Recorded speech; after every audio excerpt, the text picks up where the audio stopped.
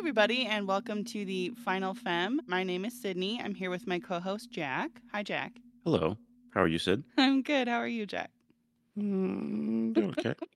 Okay, well, this week we watched The Omen, so I am hesitant to get your initial thoughts. What did you think? I'm sorry. I didn't really care for it. Yeah, I gathered that. Oh, yes. Not a big fan. Very slow. Yeah.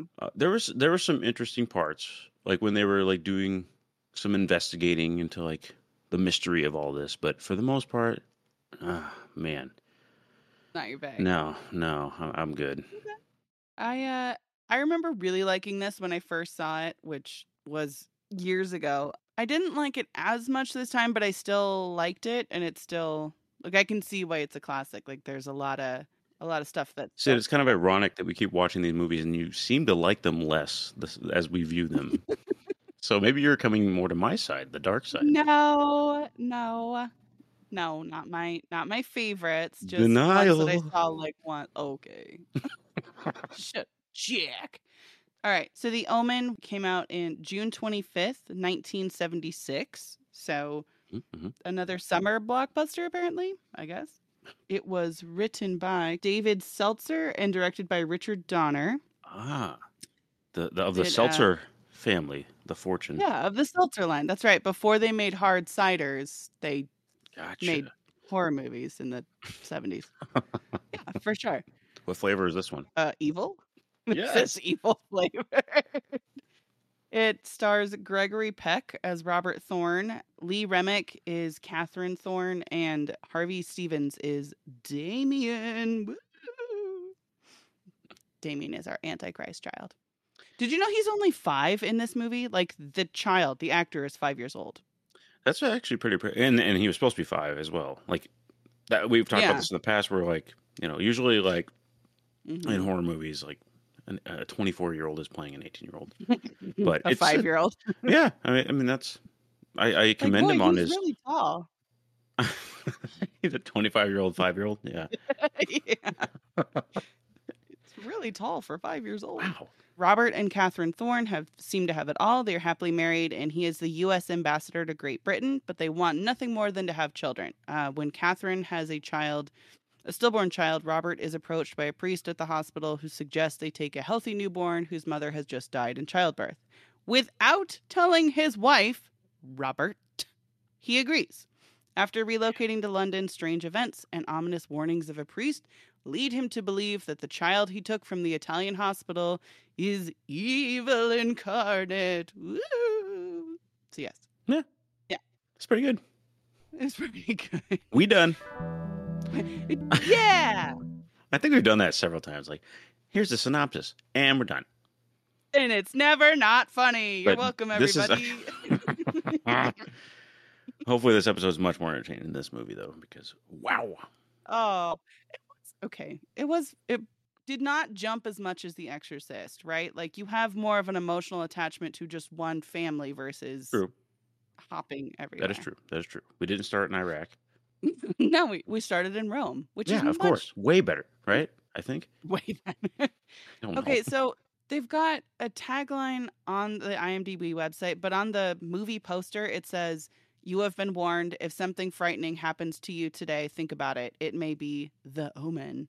Which it's basically the writer saying, if you watch this movie, you'll get the curse. Right? And then the tagline on the IMDb website just says, "Our final warning." All caps. Like what? Yeah. Alrighty. I mean, some of the ones they have here, like one is like a paragraph long. Yeah. It is the greatest mystery of all because no human being will ever solve it. It is the highest suspense because no man can bear it. It is the greatest fear because it is the ancient fear of the unknown. It is a warning foretold for thousands of years. It is our final warning. It is the Omen. No. That's a lot. No, thank you. Gonna focus group that. That was terrible. Don't even publish that. No. Not great. So, okay, Jack, this movie does technically come in under your guidelines because it is 1 hour and 51 minutes. So it's not actually 2 hours. Stop with this. I'm sick of this. Like, oh, it was 1 hour and 59 minutes. We're good. No, we're not. Anything over an hour and a half, that is bad. So Jack, about 3/4 of the movies we've watched. Oh, Jack loves it here. He's having a really good time, you I'm guys. having such a good time, guys.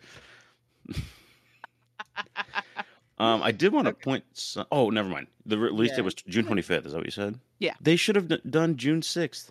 They're all crazy about the 666 bullshit. They should have, yes. What's wrong with them? Yeah, that actually is a pretty big missed opportunity. Dummies. Well, no, I'm not going to watch it. Yeah, forget it. Whoops. Joke's on me. Too late. Okay.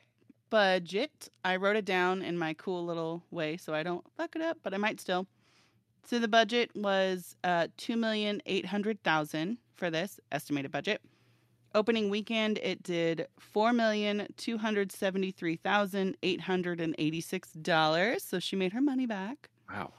And then the gross worldwide, like people were really into the Omen. The gross worldwide was $60,922,980. Damn. That's She made some money. Yeah, they did okay. Although the budget was very low, like 2.8 million. I guess I in thought that too. Yeah, 76, maybe that. I don't know what that'd be in today's dollars, but that seems low. it does.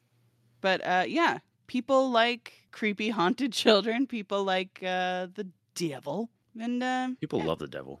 I apparently, my goodness, this movie. He's an interesting guy. I mean, give him a he's chance. An interesting guy. Okay, I have a few. We don't have to go through all of them, but there were some interesting little facts about the Omen, which kind of go around the lore of it. Okay. They originally wanted to call it the Antichrist and then changed it to the Omen. I wonder why. Backlash? Maybe. Would have been boycotted or something? Probably. So Harvey Stevens, the guy who played Damien, or the kid, did you hear how he got the role? No, I did not. Okay. So when he's 4, he auditions for this role because he's 5 when they're filming it. And the director, Richard Donner, was like, okay, I want you to act out one of the scarier moments, like when you have to be fighting. And he wanted Harvey to attack him. So Harvey punched Richard Donner right in the dick. Perfect. And that's how we got the role. I don't think that's how Hollywood works nowadays, but No. in fact, I think you get in trouble if you do that. But that is, he literally was like, wow, that hurt. You're hired? Like, Yeah, pretty much. He's like, great, you're hired. also, I can't take him seriously. A kid named Harvey. I can't do that. Harvey. I can't do that. Maybe Harv. No, that's even older. Horv. Horv. Oh, okay. I got another good one. So the guy who wrote the score, Jerry Goldsmith, the composer for The Omen, he was nominated for Best Original Song, and this is the only song, the score, the original score that he wrote for The Omen is the only thing he won an Oscar for. Oh, okay. So he won an Oscar. So that's exciting. Nice. Oh, and then there was a lot of like lore around what happened in the movie. There were 2 planes that like people almost died in during filming this. There was a zookeeper who died at the safari park like the day the filming. While they're in the safari park, someone actually died. Because of the fucking monkeys? No, it was a lion attack. Oh, so it was unrelated to the filming. Is that Yeah. interesting? Let's see. There's one that says the crew had planned to charter a plane to get some aerial shots, but they had to switch at the last minute due to a scheduling conflict. And the original plane ended up crashing and killing everyone on it. So, yikes. Jeez. Yeah. That's an omen. Yeah. Yeah. There's a lot of like spooky shit wrapped around this movie. So, yeah. Anyways. Yay. That's Ta-da! that sucks. Yeah. Another reason not to watch this movie. Don't support the weird problems it caused people in real life. It was a fun movie. Whatever. Okay. I think that's fuck me. Okay, Excuse me? Jack. Sorry. We have to talk about Link. Oh, Link, yes. So in his new video game, he is Tears of the Jack. Kingdom. What? Jack. We have to talk about Link. Oh. And what happened. Oh. Yes. Yeah, I mean, it was terrible. He was buried in a cigar box, alive. And no one took the time to see if he was actually dead or alive. Are you? Mm-hmm. You sound way more broken up about this one than past producers. Yeah, I'm very broken up about it. I should not have taken a drink when you were telling me. But as a to kind of smooth this story over. We gave him a little blanket, so he'd be warm. We gave him a rose so he wouldn't smell, because he smelled like shit when he was dead. We gave him a little piece of beef jerky, and we said our piece, and it was time to go into the ground. By Link. And then his dog started digging him up. I guess he was hungry Oh. for the beef jerky. But we stopped that. We didn't let the dog get to him. And then we just bulldozed him and put him in a pool the next day. Jesus Christ, Jack. Cheers! Anyways, so Link is gone. R.I.P. Link. We'll miss you. Yeah. But our new person is Billy. So welcome, Billy. Nothing says anything greater than happy ending like a brand new pool. We thought so too. Preferably in ground. Also, Billy, where are you from? I'm just curious. Yes. Perfect. That sounds right for Billy. Sid, can I talk to you for a second? We need to do some goddamn background checks. Background checks? Background checks. Yeah, I think so. Anyways, Billy, great to have you here. Let's get into the show. Yeah, let's go.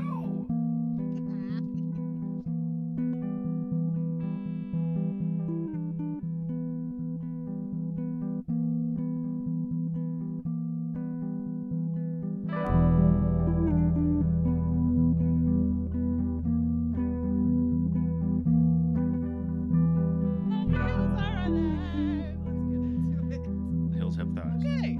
The hills are thick. What? Okay. Well, we start out with our choir singing ominously in Latin, while Damien's... Yeah. What's wrong with Latin? Well, okay. We'll say this. Started with piano. So I was like, okay, we're immediately into like the 70s and 80s. You got to have that creepy piano intro. And then it's like, hey, and I was like, okay, I'm out. I can't do this. Jack! What? As a former choir student, child, performer of the arts, I'm very upset with you right now. Did you ever sing in Latin? All the time we sang in Latin. Oh. Okay. Latin, French, Spanish, German. Girl, I know what You all. know all Japanese. those? What? Well, I know songs that... What were you singing about? If you say God, I swear. say a lot of the Latin songs were religious. The French song was about like a rumor in town. Le rumeur. Pretty much. She's like, I'm not going to tell. Okay, so here's what happened. And like, that's the whole fucking song. The hot goss. Bull. It was some hot gas. Sorry. Okay. Bull. Anyways, so Latin is great. Jack is wrong. So we start out. What? We had to keep the train going. I just. Were you not? It did. It had the intended effect. This music was creepy. Yeah. It was unsettling. Yes. So I guess it did its job, but I was just not vibing with it. You know what I mean? Are you supposed to vibe with it? I don't think so. I think it's supposed to creep you out. I think it did its job. I think choir music. It's just an odd choice for that. I'm sorry. Oh my gosh. What's wrong with choir music?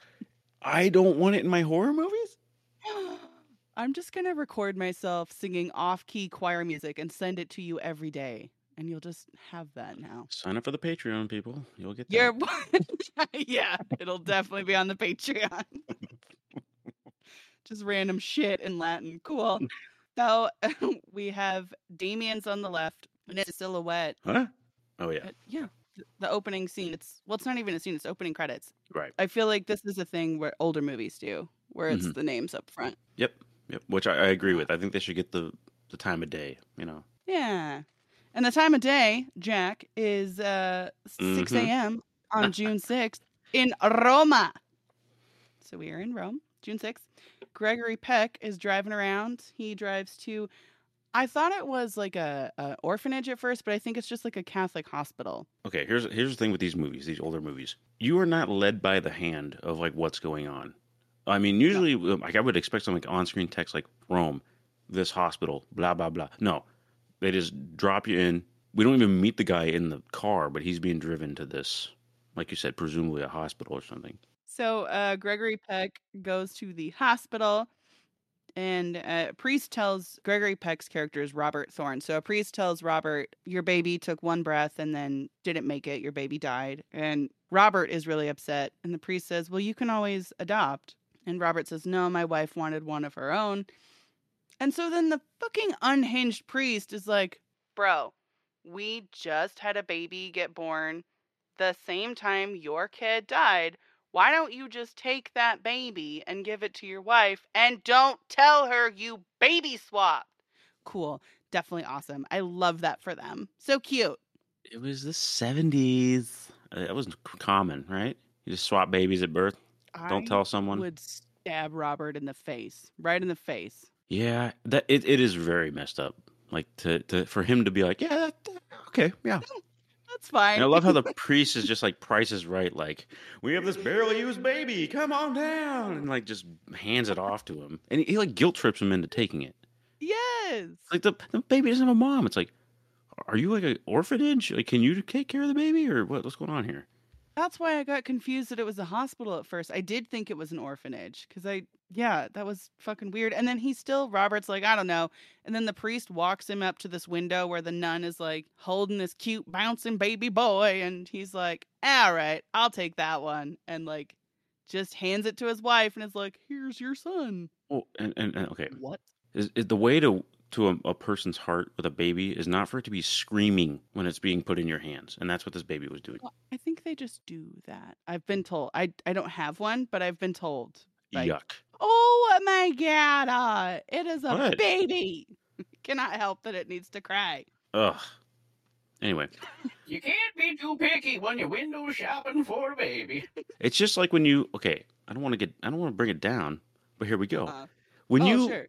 When your parents or my parents or whoever's parents, if maybe your pet runs out into the street and gets run over, they go to the pet store and buy one that looks just like it and don't tell you that, right? That's what this feels like. No. Oh, Don't just my do parents? that. Did your parents do that? No, they didn't do that. I'm just kidding. Oh, good.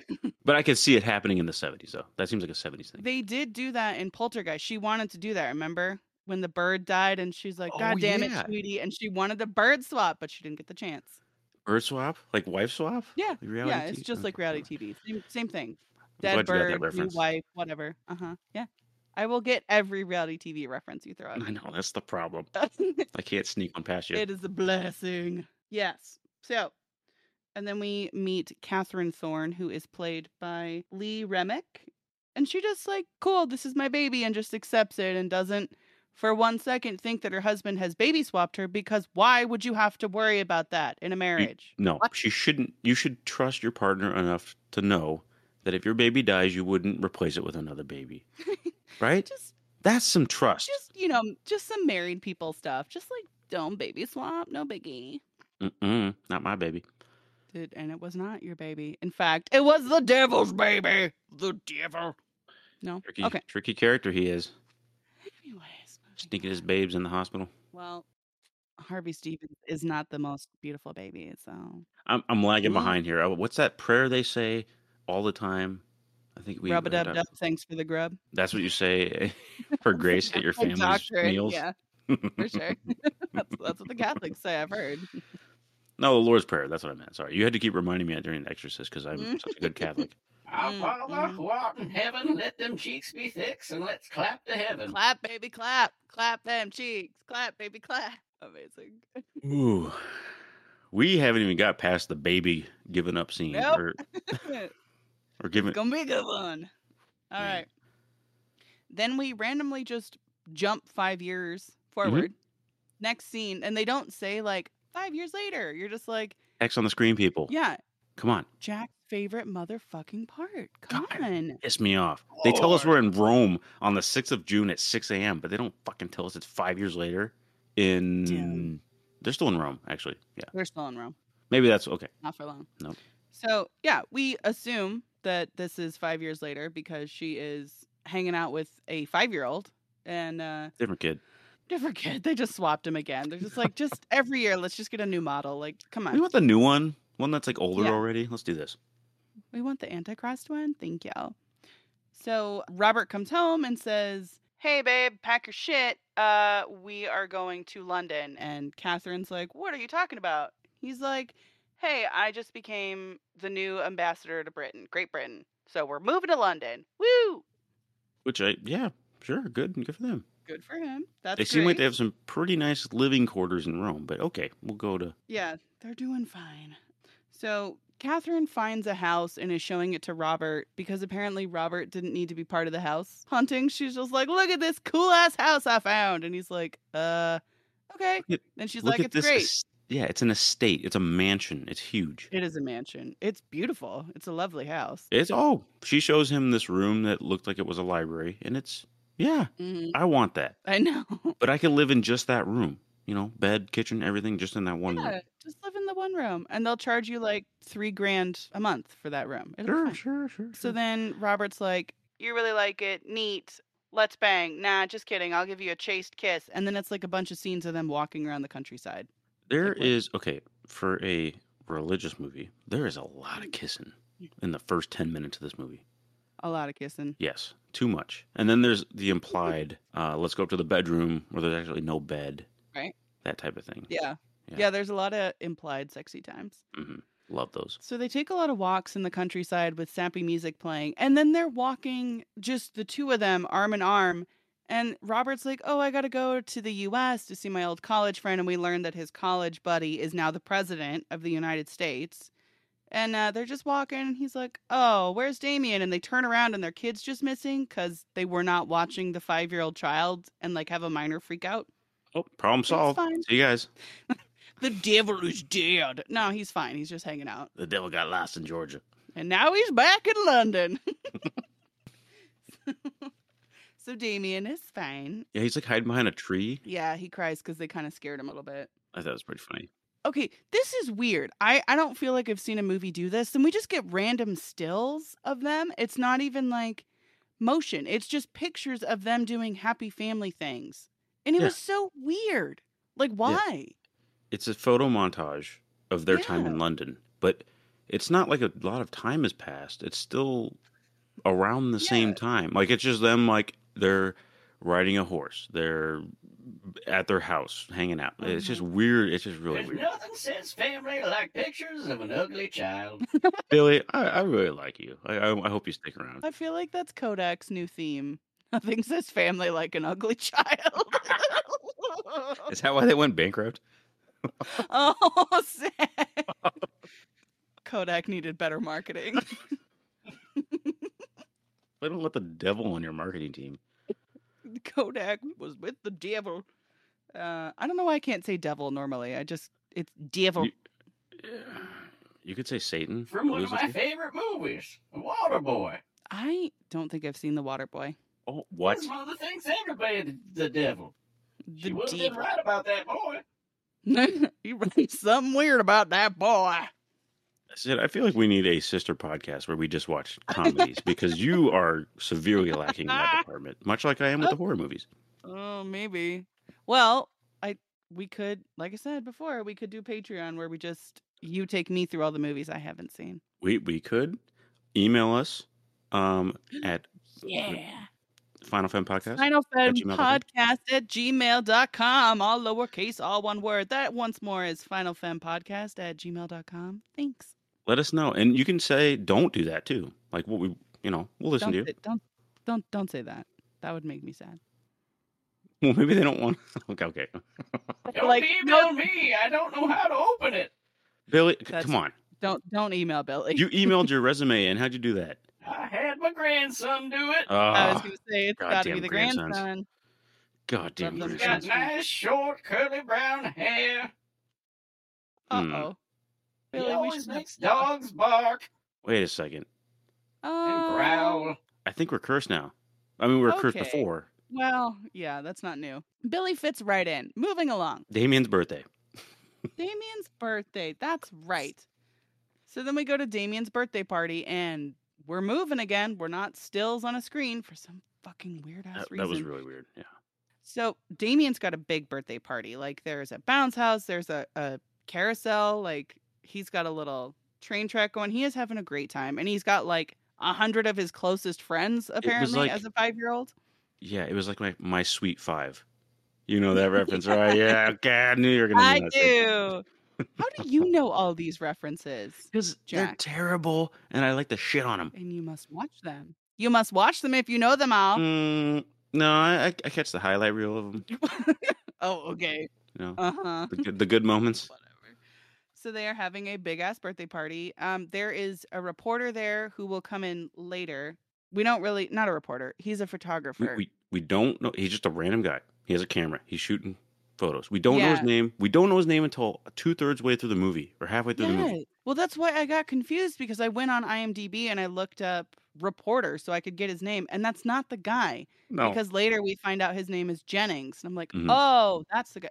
So the photographer is Jennings, and Jennings is played by David Warner. I was just going to say that we were talking about how you're just dropped into these movies, these older movies, and you just pick up on the clues and figure out who is who and what's happening. This is a ball dropped by the movie. Yeah. They could have introduced this character in some way, and I'm pretty sure I didn't miss it that they did. No, because I was trying to get it too, because he keeps showing up, and you're like, okay, we're supposed to know his name, but Yes. yeah, you don't find it until, like Jack said, like 2/3 of the movie is done. Yeah, it's insane. I don't understand that. Jennings, played by David Warner, is there, and he is taking pictures. I'm not sure if he just must work for like a press, and is because Robert is an affluent like ambassador. He's just taking pictures of the 5-year-old's birthday party. That's kind of how I picked up on that. And also, he seems like a nefarious character. He'll like see something and kind of eye it, and then like start snapping photos. So you're immediately like suspicious of this guy, or I wasn't. Yeah, he's being weird. So to go along with that, he starts taking a photo of the nanny, who is played. She doesn't actually have a name, but she's played by Holly Plants. They call her Holly like once, and then she's not on screen for very long. So maybe her name was Holly, but she's the nanny. And she is holding Damien, and Jennings takes a photo of it. And then Catherine feels weird about it. So she picks up Damien and is like, oh, I'll take my son. And then there's this random Rottweiler just at the edge of the party, just hanging out. And he makes eye contact with the nanny. And they have this weird staring contest for a while really discordant music plays. It was awkward. This music, holy crap. I just put like in my notes, weird bubbly synth music. It was very, very different than everything else in this movie. And it shows up the first couple times that this dog is on screen. Yeah, it's always with the dog. So I don't know. Maybe the dog's got a weird playlist. His entrance music. He's like, hey. Now to the stage. 7 years old, 40 pounds. Oh, that dog's more like 70 pounds. He's a big dog. Yeah. I'm not good at judging that. That's okay. Thank you. So Damien's just playing. He's hanging out with, like I said, 100 of his closest friends at age 5, obviously. And then we just hear off screen, Damien, look at me. I'm over here. And then everyone kind of turns to look, and we see the nanny. And at first we can't tell what she's standing on. And we just see her, and she's got this rope around her neck. And she's like, Damien, I love you. Look at me. It's all for you, Damien. And then we realize she's standing on the roof and just boop, hops off the roof and hangs herself in front of a lot of children. Yes, which it's a lot of screaming. Well, and it was this weird moment where there was screaming for the first like 5-10 seconds, and then it was silent. And I would almost imagine. Yeah. I've just never witnessed it. I never want to witness something like this, but that's probably what it would be like, where everyone's shocked at first, and then you're just kind of like this silent of like, what just happened? Everyone's trying to like process it in their own way. Yeah. And all the kids are looking at this. I mean, everyone's looking at it, but it like zooms in on the kids, and they're just like, "Oh man!" Just staring, slack-jawed and wide-eyed, like pretty dramatic. Photo op for Jennings, who saved this film. True. That's true. He's always in the right place for the photos. And that Jennings. So, yeah, that's our first death. Woo! Woo! I said that's our first death. Oh, I know you're happy about that. Oh no, we're just doing a little death clock, like tick tick tick tick tick tick tick. Oh man. No. Thank you, Sid. You made me happy there. Okay. Woohoo! Yes, so Robert and Catherine are holding Damien, who they think is in shock, and he's just kind of like staring off into space, and then he locks eyes with the Rottweiler, and we get our weird discordant music again, and he just kind of smiles and waves at it, and like, all right, weird response. But so it's the next day, and Robert has shown up to work, and there's a bunch of reporters who are like, hey, was your nanny on drugs? Is that why she killed herself? We don't know, because and it's crazy that the Southern press traveled all the way to to London for this. The Southern press are very motherfucking dedicated. Thank you. But yes, they're very much like asking him all these questions about the nanny and her background and stuff. He's like, I don't know. Right. I don't know. It's How like, is he I don't supposed to know. I'm too important and white to understand things like that. I don't know why he keeps having a Southern accent. I don't know why he said that Anyway. either. That's very, yeah. It's so weird. Would you say Gregory that? Peck, why did you say that? God, you're bad at public relations. He's from Southern Rome.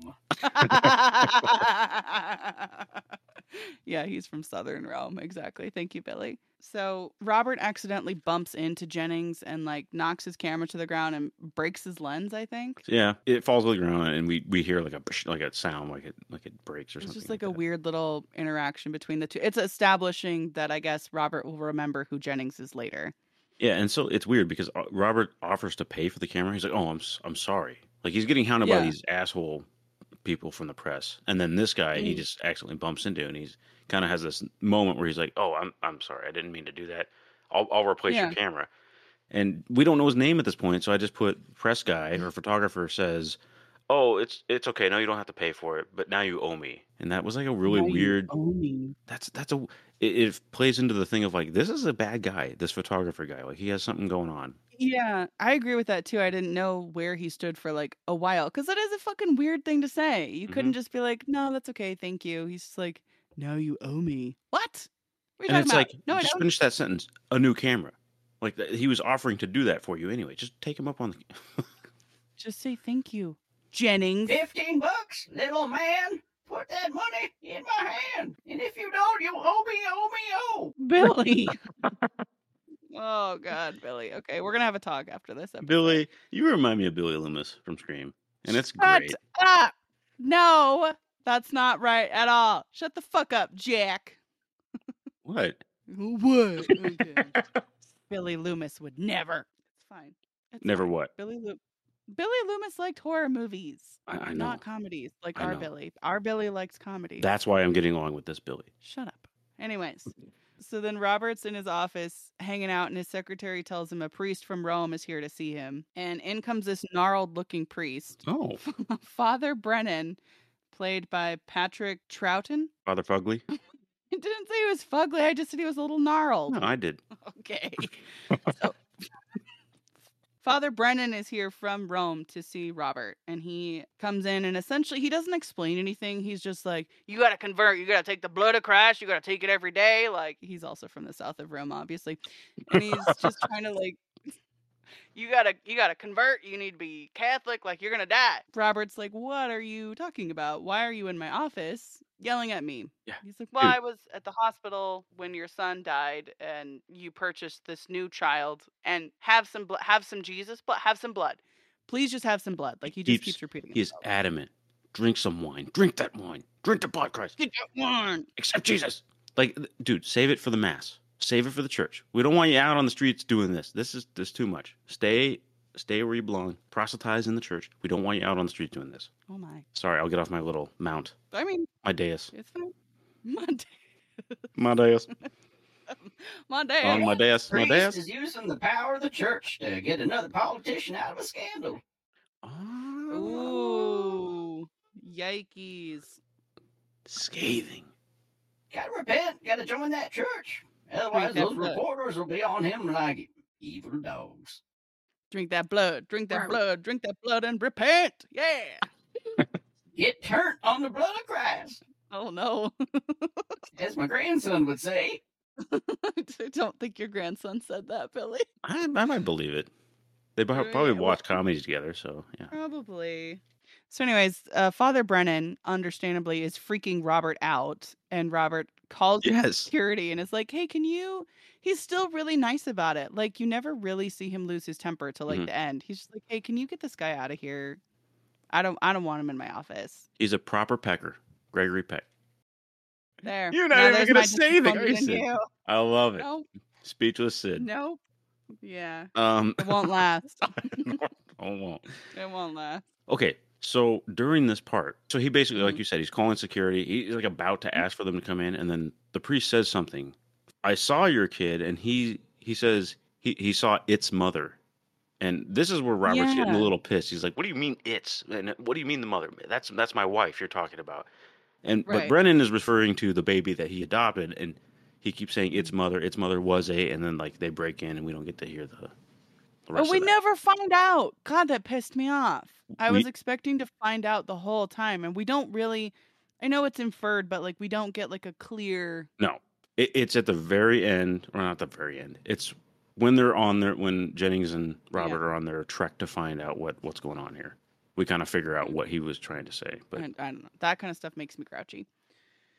Speaking of Jennings, we then hop over to Jennings' house where he is developing photos, and he noticed the photo that he took of Father Brennan. There is a shadow of a huge pole that appears to be like piercing Father Brennan, which foreshadows what might happen later to old Father there. Then this movie's not as bouncy as some of the others, but it is still kind we're of like, bouncy. what's her name in Tremors, pogoing up and down, just bouncing all over the place.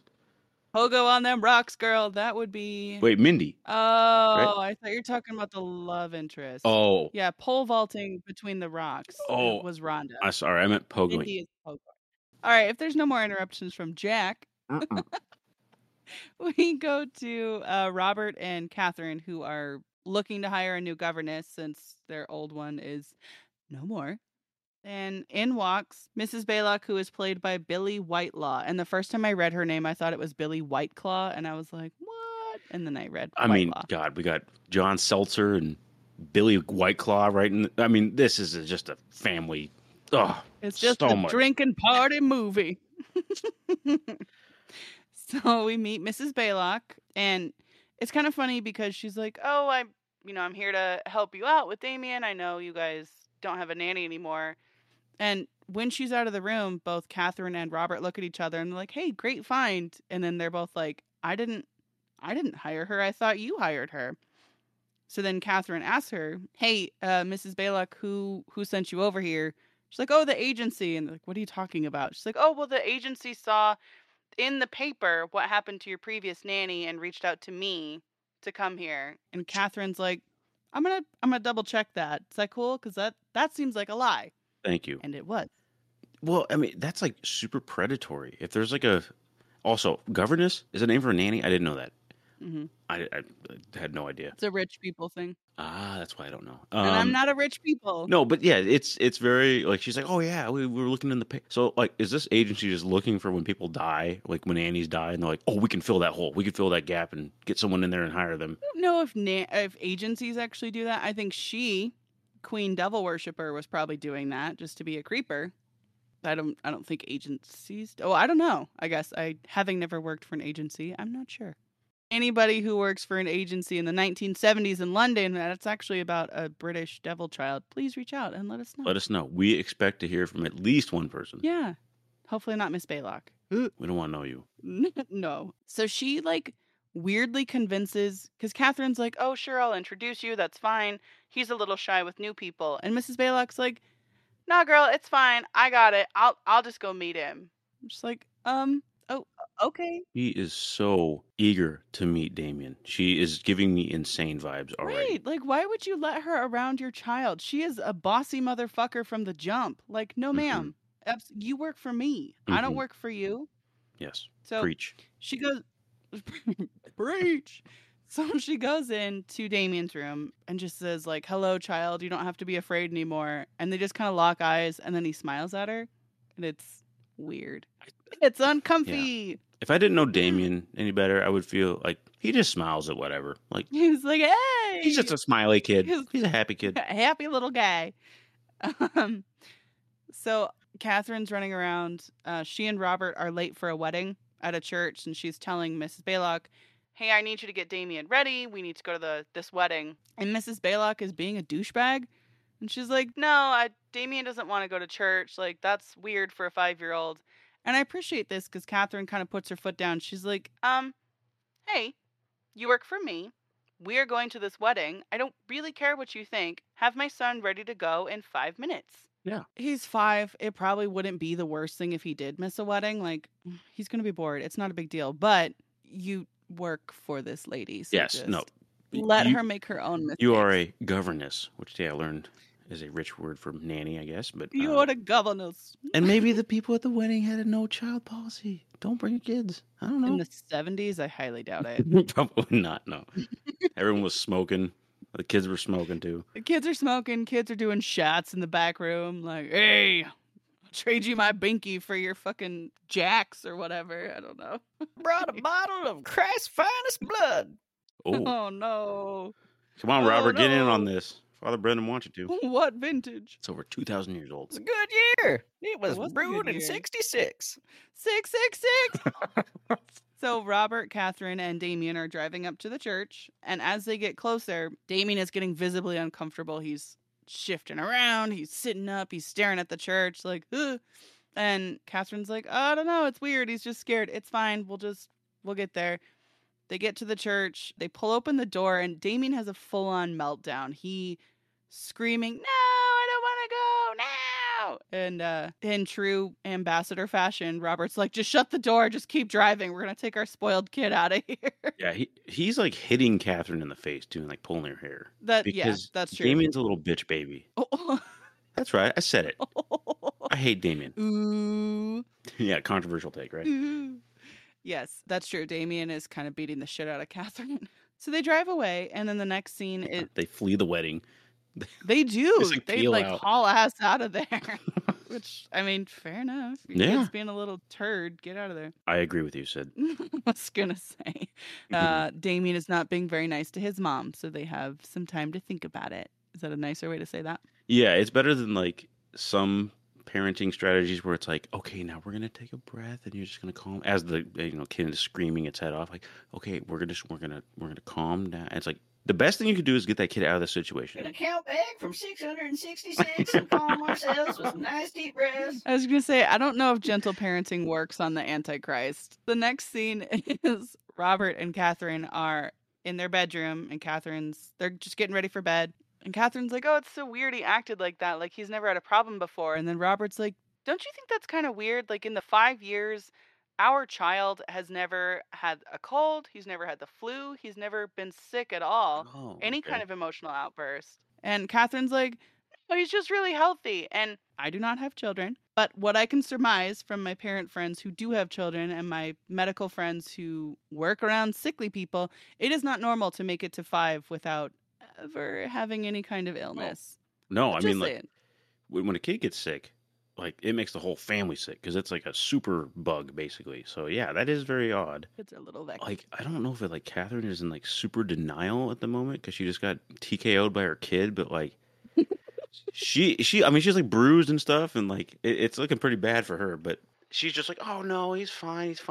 And Robert's the one that's just like, I don't know about that. Yeah, he's just happy to let Catherine hang out in her delusions. It's like, oh, okay, honey, whatever you say. Like, He's like, you want me to call a doctor? And she's wiping blood off her face. She's like, no, I'm fine. He's like, no, I mean a therapist for a crazy child. Which, that's very 70s to be like, no, I don't care about you, wife. What about our kid? what about our child? Child. A child. Child, please. Bring forth a child. Sorry. Bring forth the child. The child. What the fuck? Okay. Yes. So the doggo is back. So Mrs. Baylock brings in the Rottweiler who was outside making weird eye contact with everybody. And Robert's like, I don't recall giving you permission to bring in this Rottweiler who is growling at me. Mrs. Baylock's like, oh, Damien loves him. Like, it's fine. And he's like, they bonded. And Robert's like, I do not give a fuck. You work for me, and I didn't tell you could bring a dog into my house. Get that dog out of here. Get him out of here tomorrow. Because Miss Baylock apparently, I don't know, thinks she's a freelance governess or something. Like, she doesn't have to answer to anybody. But I would get rid of Baylock. Like, the same. The second goodbye. she defied, like, the second she like gave me a hard time about taking him to church and didn't back down the first time, I was like, I hear your concerns, but I need you to get him ready. You gotta go. Like, come on. You could find somebody else. Yeah. So next day, Catherine takes Damien to the wildlife safari park. Catherine is getting her ticket, so Damien runs up and he just sees like this gaggle of giraffes, and he's like, "Hey, giraffes, woo!" Also, Damien almost has like no lines in this movie, so it's just a lot of him like smiling and staring, which, I mean, He does a lot of that. easy lines to memorize. A lot of smiling. Yeah. A lot of smiling. So he runs up to the giraffes and just kind of stares at him. And then the giraffes see him and go ape shit. Like they freak out and run away. And they're like, oh, God, Damon Child. They run like a lion is coming after them. Yeah. Yeah. Catherine's like, that's weird. Animals are running from my child. I'm sure it's fine. And then in the next scene, they're in their car and they're driving through the baboon enclosure. And, I have a fun fact about this. So when the actress and the actor who plays Damon, when they're driving through the park, they wanted the baboons to react. So I think they put like a baby baboon in the car with them. So the adults thought someone was trying to steal their baby. So when that actress is screaming, that's real. She's really afraid because they're really charging the car. That looked the 70s were wild. Yeah. I mean, that makes so much sense because as we're about to see, the monkeys get agitated like the giraffes did, but the monkeys, they get like aggressive. Yeah, they get very aggressive. They look like they're going to back away, but then they start like attacking the car. And these monkeys are actually jumping on the car. And Catherine is driving away with the monkeys on the car. And I was just like, oh my God, what is going on here? Like, that was too real. Yeah, like they're really coming after the car. So, I'm sorry. Catherine is played by Lee Remick. I just forgot the last name. So, yes. So, Lee Remick is really scared in that scene. Like, oh shit, these baboons are trying to eat my face. I don't like that. Now, do you think this is like a similar thing with the Exorcist director where he was like, you know what, I'm not going to tell them any of this and like get like a authentic reaction from them? I don't know, because the baboon was in the car with them. Like the baby was in the car. That's why the adults attacked. So you would think she would know it was in the car with them. I just don't know if they knew it was going to be like that visceral of a reaction. So they just like took it too far, basically. Didn't know what they were doing. In terms of what kind of reaction they were going to get. Yeah. Okay. Yeah. But wild. Yes. So yeah, they drive away. Fair enough. Got them monkeys riding that car like a bunch of surf ninjas. Billy, are you high? No, I like comedies. Okay. All right, Billy. Oh, Fair enough. My favorite producer so far. I can tell. Next scene, again, it is a little jumpy. Catherine's in bed and Robert just comes in to check on her. He's like, hey girl, you almost got eaten by baboons. How you doing? How you feeling? You all right? You good? And no, she is not. No, Kathy is freaked out. She's very despondent. And you can cut this too, because I'm sure this is going to be offensive. But I just put Robert and Catherine are in such denial about their shitty kitty. What the fuck, Jack? Yes. Plus one for Jack. God. Oh, Lord. Yeah, so Catherine essentially breaks down and tells Robert, like, hey, I need to see somebody. Like, I'm afraid. I need to see a psychiatrist. Well, she starts saying that she's the problem. Yeah. Which is very alarming. Mm-hmm. She's got some blame shifties going on. Mm-hmm. And then we're randomly at is it rugby? Is it soccer? I was trying to figure it out. Yeah, rugby. It's rugby. It's rugby. Yeah. Thank you, Billy. Which, man, this sport looks tough. Man, it puts American football to shame because they are like beating the crap out of each other. It's pretty intense. Well, and there's no protective gear. No. They're just like, hey, let's just punch each other in the face for a while and then throw a ball. Like, what? And then kick a ball. There's no rules. Yeah. I have a great concept of how rugby works, like, obviously. So. Yeah. I mean, like, whoever has the ball, you just go after that person and you beat them down. You punch them. You just punch them in the face. Britain's brutal, man. Watch out. Oh, man. Limey. Blimey. I think they're at Robert and Catherine's house, too. Like, I don't think they're at a game. I think they're just, like, dicking around at the house because then the coach is like, go have a drink with the lads. Like, what? Maybe it's like an exhibition, like trying to get the like American guy, integrate him with like British culture and like sports and stuff. I mean, I don't know. I'm not really sure exactly what it is, but yeah, I kind of get the idea. He is there as just a kind of this is what this is like. This is what rugby's like, and kind of they're trying to impress him or something. Little figurehead. Mm-hmm. Yes. So Jennings is there again because Jennings, I guess, just doesn't do anything else except follow Robert around. That's his job. He is always around Robert. I don't know if he's like assigned to him. Like the newspaper's just like whatever he does, follow him and take pictures of it. Like a paparazzi. Yeah. Right? Like he is what inspired Lady Gaga's paparazzi song. It's Jennings. Exactly. That's where that came from. Exactly. It's just hard to rhyme with Jennings, so paparazzi. Yeah, She changed it to paparazzi, which is way easier, obviously. so, so Jennings is there taking photos again, and Father Brennan is also there telling Robert once again, like, hey, bro, blood of Christ, super neat. Meet me in the park or your wife's going to die tomorrow. Anyways, bye. he does like it's a horror movie, but it's like a jump scare. He just pops out of nowhere and like grabs Robert by his like jacket and is like, if you don't come to the park, I'm gonna... like he just like threatens like beat him up basically. Yeah, Father Brennan must have been a rugby player in his former days. Aye. I'll punch you in the face. We also see Jennings Jennings takes a picture of Father Brennan when he's getting kicked out of the office. Yes. So he takes a picture of him then. He like says, hey, Father. He turns around, snaps a picture. He's like, thanks, buddy. Like an asshole. And then he does the same thing here at the rugby field. And he's like, hey, Father. And does the same thing. He's like, thanks again. Ting. Like, like smiles at him. Yeah, exactly. Like the thumbs up right there. And so now we see Robert meets Brennan in the park. He actually follows through and goes to Bishop's Park and meets him at 2 p.m. or whatever the time was. And Brennan's just sitting on a park bench and just kind of like, looks like he's had like 30 coffees. He's just like hopped up and like sitting there. Yes, he is very jumpy.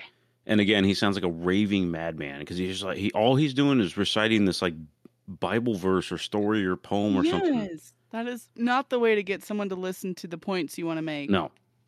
He tells Robert to go to a town called Jezreel. I thought it was Megiddo. Oh, Megiddo is this like city. Town, and then there's like a section called Jezreel. Yeah.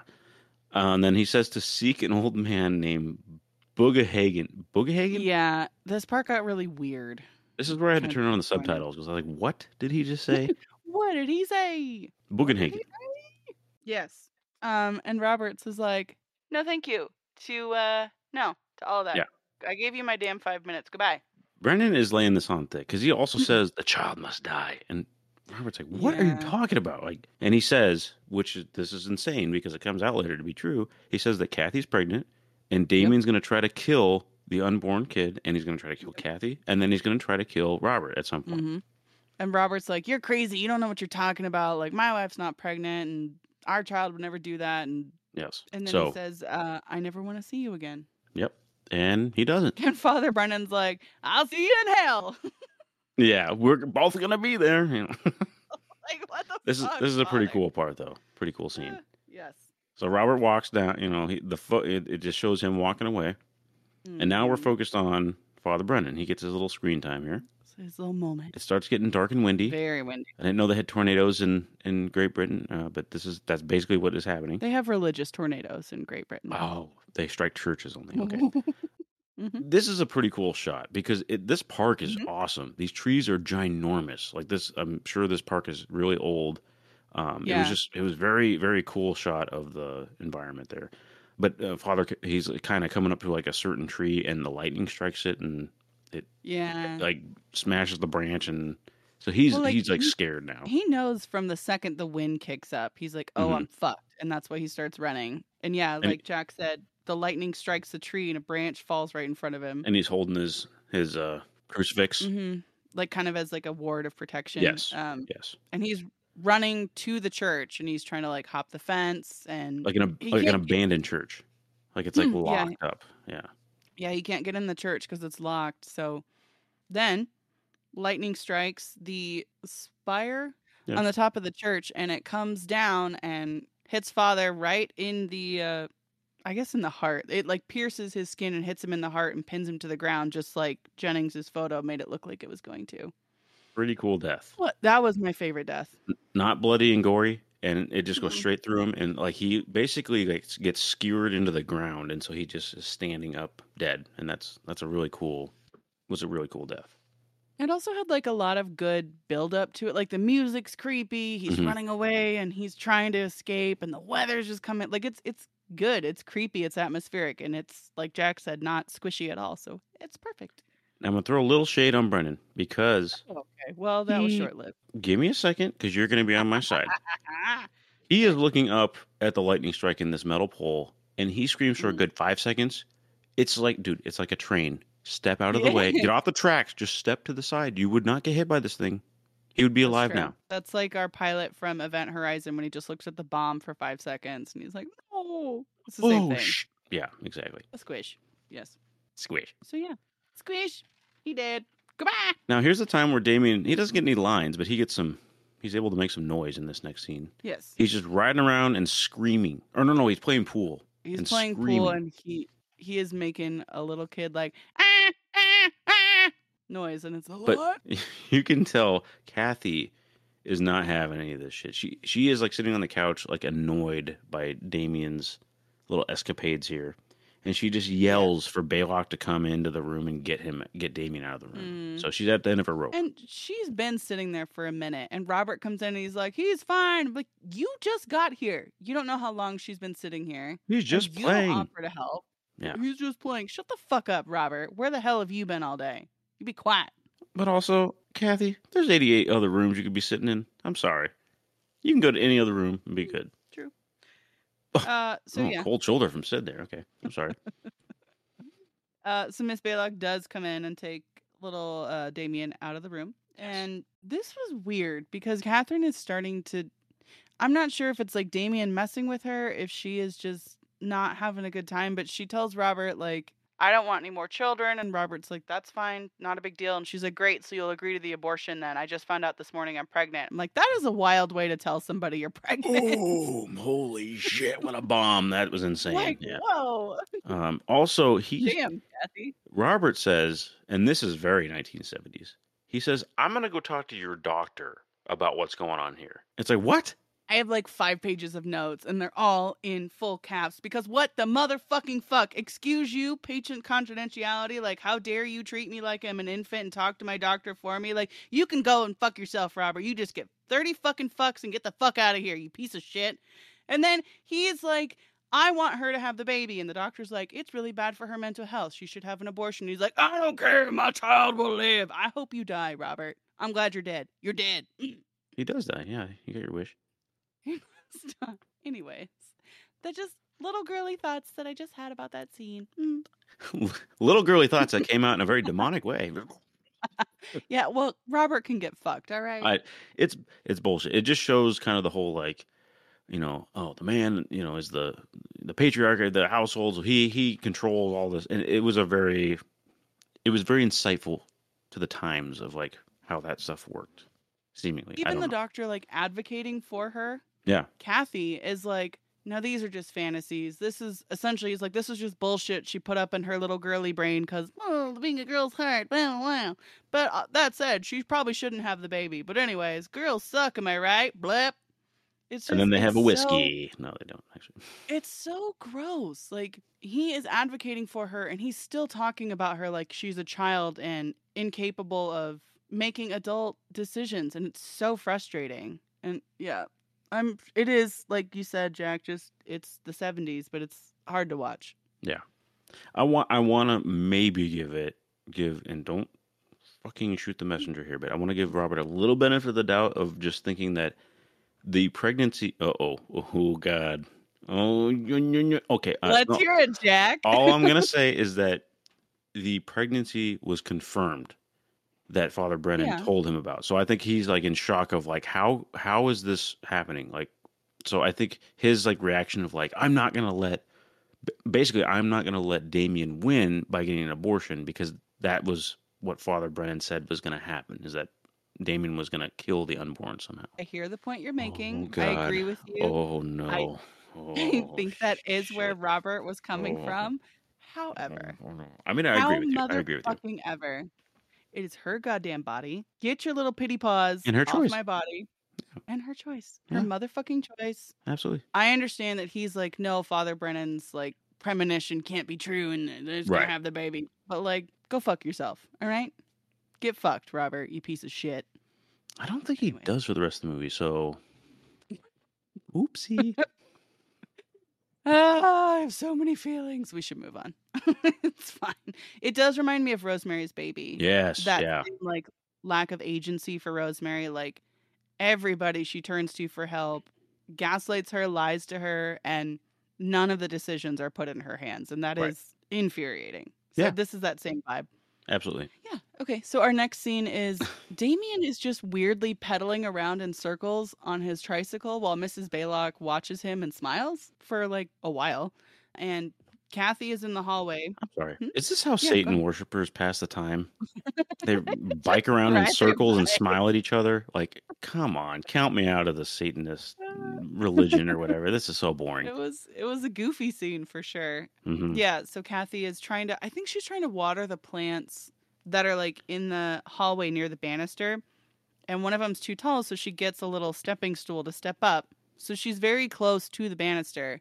And Mrs. Baylock apparently has like a sixth sense and just happens to know through a shut door when Kathy has stood up on a bench. And she opens the door and lets Damien like tricycle out into the hallway. And I know he's the Antichrist, but he's 5. Wouldn't you think a 5-year-old would like stop and see mom and not crash his little bicycle into her? No. Okay. Well, fair enough. I don't have a 5-year-old. Maybe that's the thing they do. I don't know. But regardless, he does crash his trike into her, and Kathy goes over the railing. And it's creepy because she's like hanging onto the banister.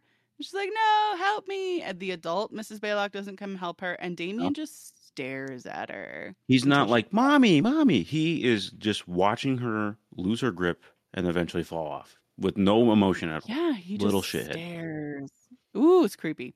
I thought she died. She does not die in this scene, but she does fall like two It's a stories, long- isn't it? Or Yeah, it's a long ways. who knows? Yeah. But she's not dead. I'm sorry. I'm going to go back just a little bit here. Mhm, yeah. So before this, we get the whole. I do not want to replay what we just went through about the doctor scene. But Kathy does say something about thinking that Damien is evil and how Mm. she thinks that Damien is not her kid. So I think Yeah. there's some kind of like motherly intuition of like knowing that on a. I don't know if it's. I don't think it's said to her. I think she just has this feeling of like I don't have a connection with my child, and this is Yeah. what's kind of causing all this like disconnect with her. And I just thought like, wouldn't it be great if we had DNA tests that were like readily available, and they just go on the Jerry Springer show, and he's just like, the child's not yours, and it was like, It's the devil. The devil is your child. Ah! I don't know how we have the devil's DNA on file, but the child is the devil's. Somehow we do. Yeah, somehow we do. It's Jerry Springer. He does his research. Yes. Oh wow. Did his research. Did. Rest in peace. Did. really. Did a lot. Yeah. Apparently, he was very nice. I've heard good things. Sure. Yeah. I guess. But yeah, it's this scene of like her getting hit, like Damien running into the step stool or whatever, and just having no emotion. Like that just confirms everything Catherine was already thinking, kind of deep down, without having anything said to her about it. That's true. Well, no, okay. I have a question.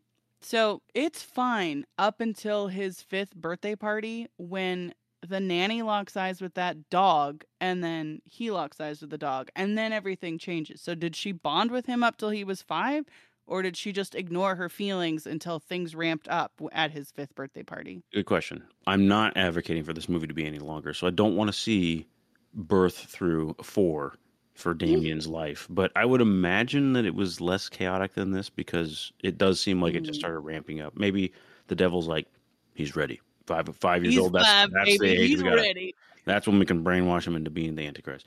So I don't know. I'm True. not sure. Maybe it was just like a little sleeper agent, and the devil was asleep in Devil. him until he was 5. Yeah. Just got lost in a lot of parks between 0 and 5. Again and again. Damn it, Damon. Not again. So Robert shows up at the hospital, and he is more pissed that Catherine lost the baby. And even the doctor's like, hey man, you should be glad your wife is alive. She's got a concussion. She broke her arm. She could even potentially have children down the road if that's something you guys want. But she's not dead. And Robert's like, but she lost the baby. Fuck off, Robert. Okay? Fuck off. I was thinking the same thing because the doctor is like, Dr. Becker is the guy that talks to Robert. And he's like, yeah, she's in a lot of pain, internal bleeding. And then immediately Robert's like, she lost the baby. And he's like, yeah. But good news is she'll be okay to have kids again, probably. So you're okay. You don't have to worry about losing that kid. It's like, what the fuck is wrong with you, man? Stupid. So dumb, because that's all ladies were in the 70s, apparently. Baby Breeders. making machine. Hooray. Yep. Yay. Anyways. Who's the Antichrist in this movie again? And then, yeah, right. Right? So Kathy essentially says, when Robert comes over to check on her and pretends like he is actually worried about her, she's like, "Don't let him kill me." And Robert's like, "Shh, you're okay. It's okay. He's literally You're like, okay." Kathy, Kathy, He Kathy, does. Kathy. It, It's like, shut the fuck up. Don't say her name over that and was over again. good. Thank you. I've been practicing that. I liked it. Kathy. Yes. So Robert does not take her seriously. And he's like, "Girl, you're fine." And then he leaves. So bye. He goes home, and then the phone rings, and Keith Jennings, we finally have a first name for Jennings. Keith Jennings calls Robert and says, "Hey man, come on over. I got some spicy news." And Robert's like, "Is this about your camera? I told you I'd pay for it." And Keith is like, "No, I have other news. Come on over." Not before he finds out that the fucking dog is still in the room, too. Oh, yeah, I Everyone's forgot asleep, about but the that. dog growls at him again. Yeah. I'm just like, fire this Baylock. Right. Get rid of her. Why is she still here? Why didn't they fire her? I don't know. She's insane. She's not great. She sleeps in a room for sure. adjoining Damien. Like, what is going on here? Is she is she a nanny, or is she she seems just way too attached and too close to Damien. It's weird. So, creepy lady aside, Robert goes to Keith's house, Keith Jennings, and he shows Robert the pole that's foreshadowing people being killed. Essentially, everyone he's taken a picture of who had the shadow of that pole behind them is now dead. He shows him that pole in his dark room. Not what I meant. Jack.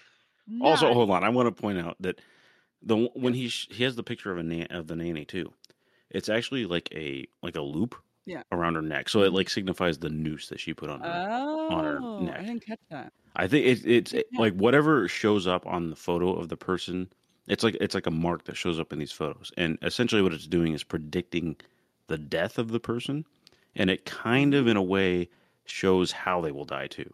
So with the nanny, it's the noose. With Father Brennan, it is the pole. And then we find out in a little bit here that Jennings said he basically took a selfie, and he has it looks like a piece of he's looking in the mirror, so it's the mirror, but it shows like a big shard of the mirror is missing, which we find out later.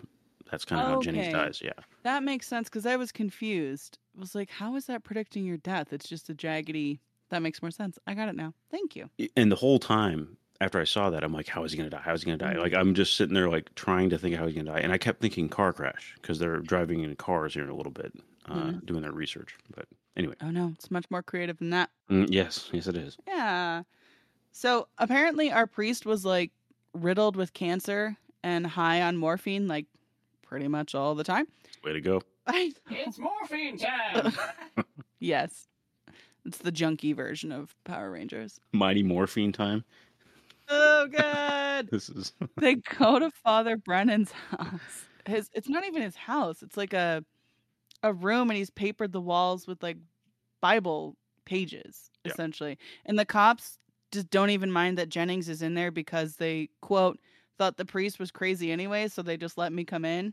Like, it was the 70s. It's a crime scene, I guess. The 70s cops are like, yeah, man, whatever. We don't care. Well, it's like at this Exorcist, when the director fell down the stairs, they didn't even clean the blood up. Oh, yeah. So it's like, yeah, whatever. We'll leave this blood here. We'll leave this room all papered up with Bible verses and crosses and, whatever. Yeah, if you want to go check it out, go ahead. Totally fine. We don't give a shit. Mm-hmm. So, yeah. Apparently, Father Brennan was keeping a diary on Robert, like when he left the house, when he came back, the restaurants he would go to. So he's his number one fan. Yeah, he's obsessed with him. We also find out that he has the 666 birthmark, which that confounds me. That was weird. Because that means that he is like a disciple of Satan or whatever. Why would he be trying to help Robert? I didn't get that either. I don't know if that means if he had the birthmark and then he tried to dedicate his life to goodness to combat having the birthmark, or if he used to be bad. I don't know. It was confusing. That was very confusing to find that out. Yeah. And apparently there was like a comet or something that showed up 5 years ago that looked like the Star of Bethlehem. And I was falling asleep during this. It starts getting into all this weird conspiracy stuff. And you're like, guys, I don't really care. Yeah, I literally put Jennings is piecing all this together on his imaginary bulletin board with red string as he's like telling all this stuff to Robert. It's like, dude, you were digging, but I'm not seeing all the connections you're making here. Because the comment he says was like, "Oh, it happened on June 6th in Rome at 6 a.m. When was when was your boy born? June 6th at 6 a.m." It's like, oh my god, okay, whatever. Like it's just 666. Yeah. yeah. It feels like one of those things where like if you want to see a connection, you'll make a connection kind of thing, but whatever. So Robert's like, okay, I gotta go take care of this, and Jennings is like, no, I want to help, and Robert's like, this is my problem to deal with, and Jennings is like, it's not. I accidentally took a selfie, like Jack said, and saw that I'm gonna die, so I want to help you figure it out so I don't die. And like a big strong man in the 70s, Robert doesn't want to admit he needs help. Like, why would you not have this guy help you? Right? Like he's completely on your side and willing to. He's listening to this crazy story that anyone else would say you're insane, like Father Brennan. Yeah.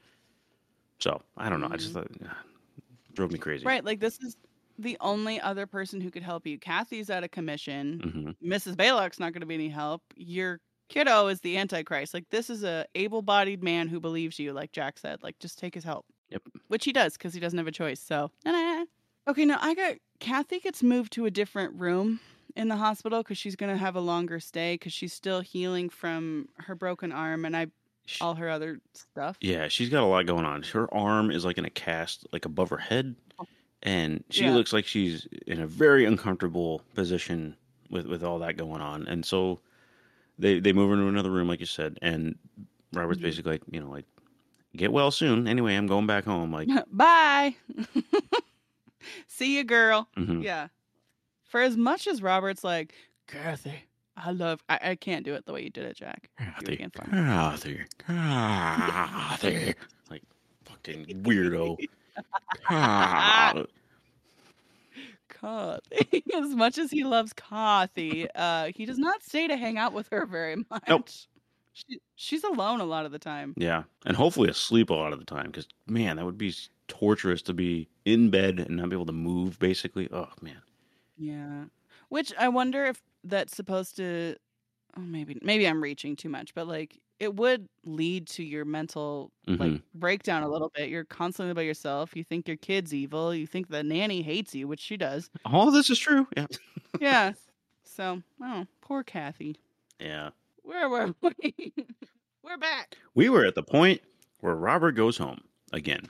So he goes home and finds out that his other nanny, which I can't remember her name at the moment, but yeah, he's basically going to have her look after Damien or something like that. And he comes home and Mrs. Blaylock is like, "Oh, she left. That nanny left, or that butler or whatever she was." All of his house staff left. So you get the feel like, did Mrs. Blaylock eat them when no one was watching? Because they didn't leave on their own accord. No, what happened to them? What was her name? Hold on, I'm sorry. We never know. Mrs. Horton. Mrs. Horton. Mrs. Horton. And I wanted more screen time. She was a looker. She was good. Well, you got Mrs. Blaylock with her big old I face. know, the worst of... Blaylock. Okay. Yes. So Mrs. Blaylock tells Robert essentially like, hey, all your house staff fucked off, but I'm here. Like, it's cool. I can manage. But I can do everything. No worries. I can do it all. I got this. I'm a girl boss my way to the top, baby. No? Okay. She's a girl governors. Governors. She's something. So next scene is Robert and Keith have fucked off to Rome. They're just in Rome, just hanging out. And they go to the hospital where Robert's child was born 5 years ago, but it's a different hospital. And at first they're arguing with the taxi driver, and we discover the old hospital burned down in a fire 5 years ago when Damien was born. And the fire was probably 666 degrees too. Like fucking probably Jesus. Fucking numbers everywhere. Probably. God. No. Robert wants to see the records to see who was the parent of Damien. And of course, everything was burned in the fire. There are no more records. Woo! Yes. So. But he asks, well, surely some of the staff are still alive after the fire. See. And the nun is like, oh, no. Yeah, but there's a couple. And so he's like, what about the priest with the piercing eyes? And that's who gave me the kid. And she's like, oh, Spoleto. Yeah, she just knows. That guy. Right. And she says that he's in a monastery in Frosinone. That sounds right. Yep, probably right. It's an Italian place. Yeah. Macaroni Grill. Is that right? Or no? Beppos. Buca de Beppo, baby! Welcome to Beppo. God, now I'm hungry. Yeah, I know. You probably have a delivery guy coming, right? No! So anyway, Shut up. it's a. I just want to point out something again. Yes. With these movies that were made back when, I always find something that is terrifying that is not supposed to be terrifying. And maybe this is a real thing. I don't know. But the nun, she's like, anyway, bye. And then she like gets on this like continuous elevator that is only made. It's like it's like continuously running, and it's like made for like one person to get on. Yep. And it's that would freak me out so much. It's like, I'm sure this was a thing, but like, it's God like a little damn, that was scary. Yeah, it was creepy for sure. But probably efficient. Like if you got to get to the next floor, you just jump straight on the box and you go straight. There's no waiting for the elevator to come down, open, like all that stuff. But like it was very like, oh, just think of getting stuck in that. Oh man, that's fair. That would. I don't think that would freak me out as much, but I don't have the claustrophobia like you do. Lucky you. I have plenty of other bullshit, Jack. Okay, yeah, that's fair. Tit for tat. I will say that this whole part of the movie where it's like the bromance where Robert and Jennings just like going cross country to research all this, best part of the movie. This is my favorite part of the movie. I love this. Really? I thought this part could have been cut way down. I was so bored. I mean, it could have been cut down because we all want to get to that magic number 90 minutes, but we can't. No one gets their way. No Jack gets their way. I agree. It could have cut it a little bit. They could have cut out more of the like trying to figure out the poem that Father Brennan was saying. And that's what we kind of move on to next year. Yeah, so they stop at a gas station it's a coffee shop, and they're going through the poem. They're trying to make sense of the poem, and it doesn't really go anywhere. It's just more like confirmation of what they already kind of know. This was the stupidest part because Jennings is like, oh, the comet, sure. The comet goes through and it happens at the wrong time or something on the other side of the world. I don't know. It signifies the Antichrist is born, or so the Bible says. But then he starts going into this thing of like, oh, what they mean when they talk about the flow and all this stuff. He's like, oh, that represents politics and he's ascribing all these like modern terms to like stupid ass biblical terms that they use in that poem. Yeah. And trying to make that fit in modern day context, and it's the lamest part of this. It was kind of lame. Yeah. I think I also thought the monastery scene went on too long. When they go to find Spoleto, Father Spoleto. Yeah. Well, and not only that, but like they find the monastery. Yeah. They walk into it. No one even acknowledges them. They're all on their knees praying, looking at Jesus, Okay, but that was funny. Because they're just... You thought that was funny? It's funny because they're just walking through this... They're in the main room, and it's just a bunch of monks kneeling, praying. Yeah. And they're not even praying together. They're just all doing their own thing. And it's just these two dudes just walking through like, doo-doo-doo, and no one pays any attention to them. And it was just... To me, it was really funny. It was really... Yeah, it was weird. They're all wearing black cloaks. They look really weird. But yeah, they just don't even notice these two guys that are like clearly not from the area, like just walking through. Yeah. And finally, Robert sees Spoleto, and he comes up to him, and then he's just like he recoils in fear because we see that Spoleto has been burned, and his like half of his face is like melting from that fire. Yes. Well, I mean, no, right? It is. It's just not currently melting. I think it has finished melting.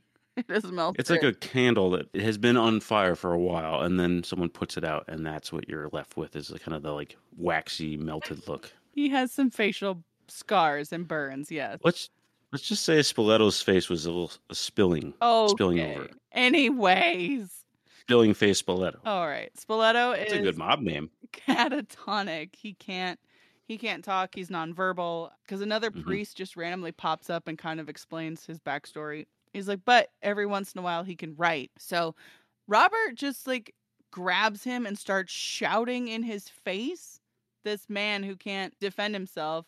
It's like, what happened? Tell me who the mother was. And just after getting shouted at for a while, Spoleto kind of like chicken scratches something out with some charcoal on the stone. And that's enough, apparently. Yeah, it was curvet.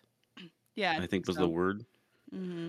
And so he looks at the monk. He's like, "What the fuck does that mean?" Because he doesn't mean anything to Robert. And he's like, "Oh, that's that's like an ancient cemetery that's no longer used anymore." Mm-hmm. And so they're like, "Okay, well, we're gonna go there." It's 50 miles outside, or they don't say miles, they say kilometers. It's 50 kilometers outside of Rome, so they fuck off to the cemetery. It would have been pretty good if they said miles. Like, we'll translate for you, dumb You stupid American. Yes. Yeah. So they get to the cemetery, they hop the fence. I did like the cemetery scene. It was very creepy. They did a good job just creeping around this old cemetery. Yep. And Jennings finds a grave that I'm not sure how they knew it was related to Damien, but they find this grave. I don't either. Like, I mean, they say it's an ancient cemetery. Yeah. Presumably there's tons of like graves there, but they just happen upon, there's two of them side by side, and they automatically just are like, oh, because she died or was born on June 6th. I think that's how they like figured it out. Yeah. And then the day of his boy's birth. Yeah, so I guess that's how they were like, okay, well, this has to be it because what a coincidence, right? And then the next grave over is infant. It just says infant child, and the death was June 6th. So.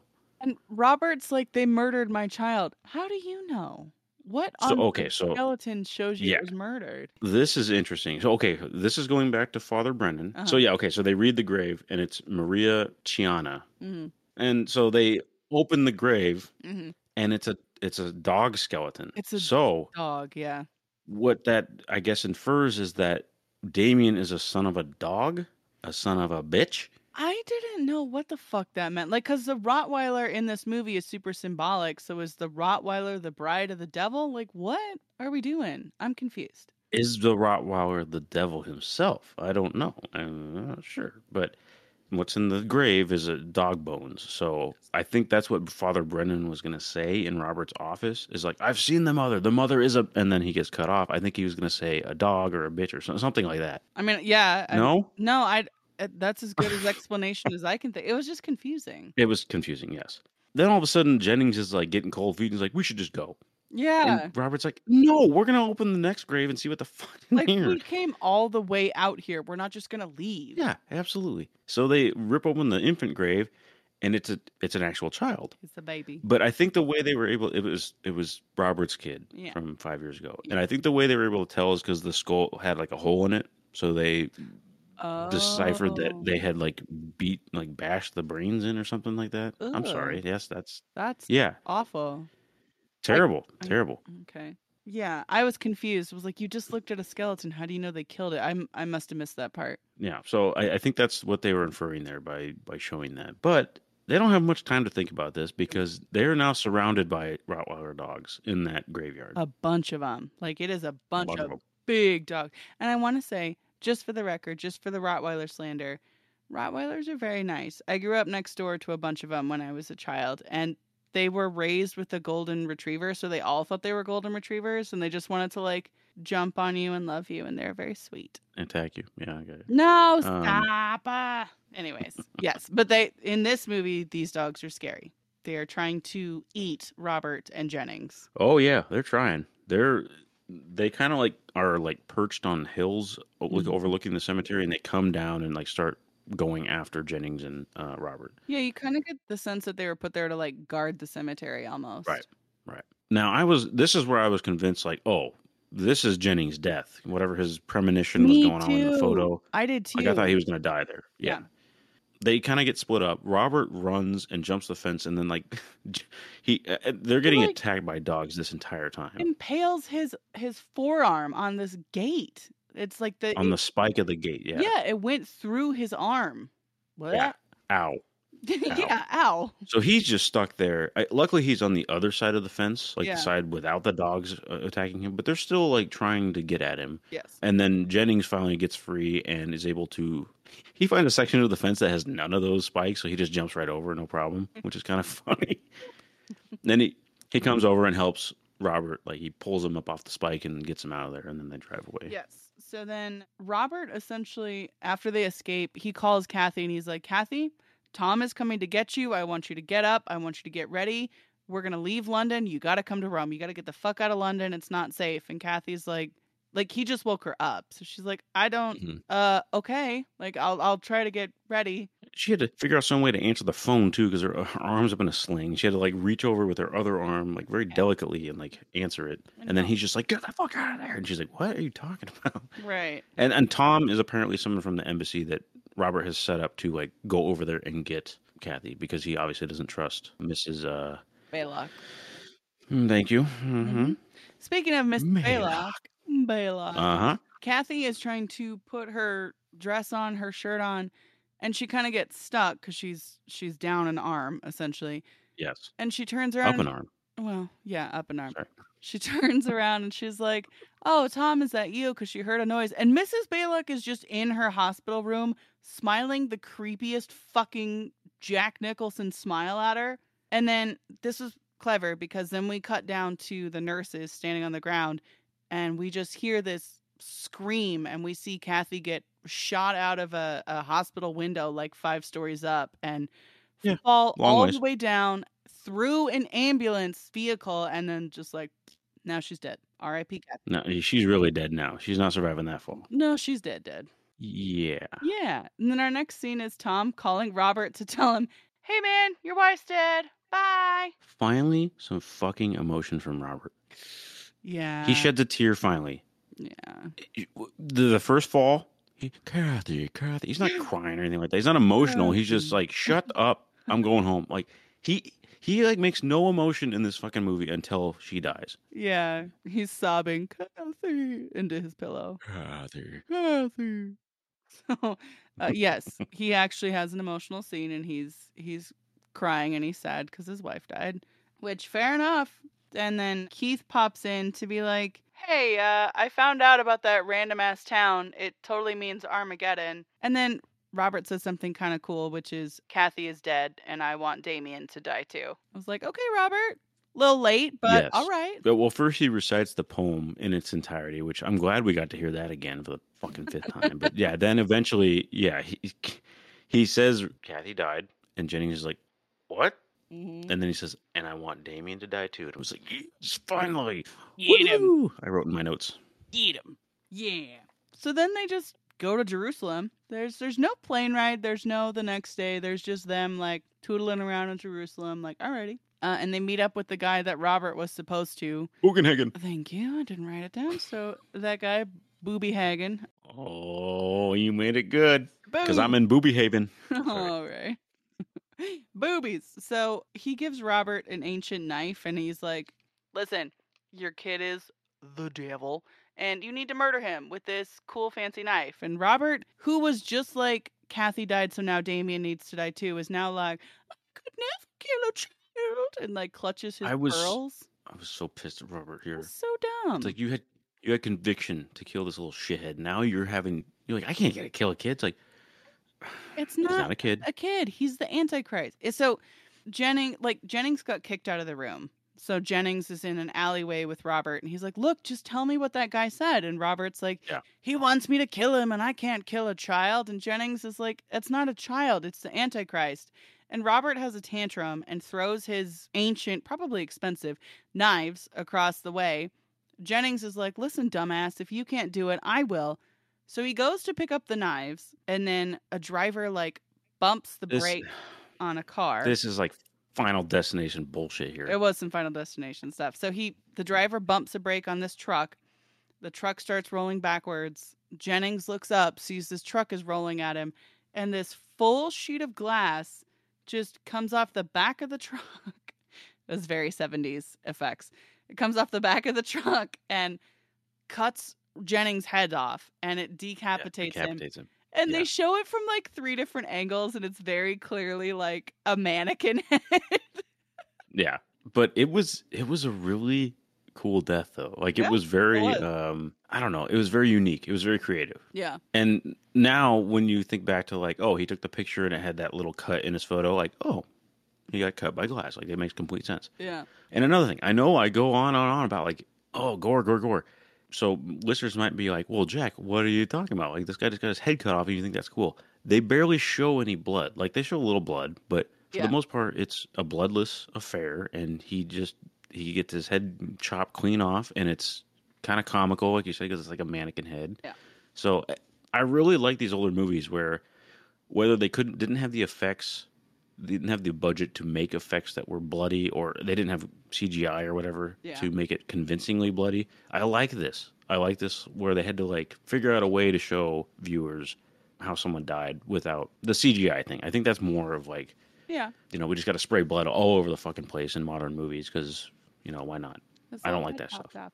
Yeah, well, that glass must have been like full of heat because it cauterized the wound when it like set off. It was like a heat-seeking glass. So yeah, that's heat-seeking glass, and it was sharpened to a point on the point that sliced his head off because it did it pretty clean. Very clean. So clean. Look at that, Rome. So fresh and so clean. Woo, snap. All right. Yeah, so he's dead. He did. I will say, Jennings was my favorite character. I was very sad when he died.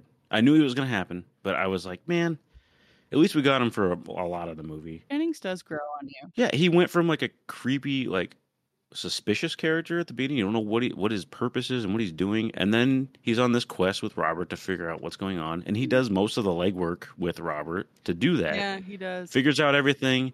Robert's all set up to kill his dumb fucking kid. And then he dies. And it's like, oh, man. Yeah.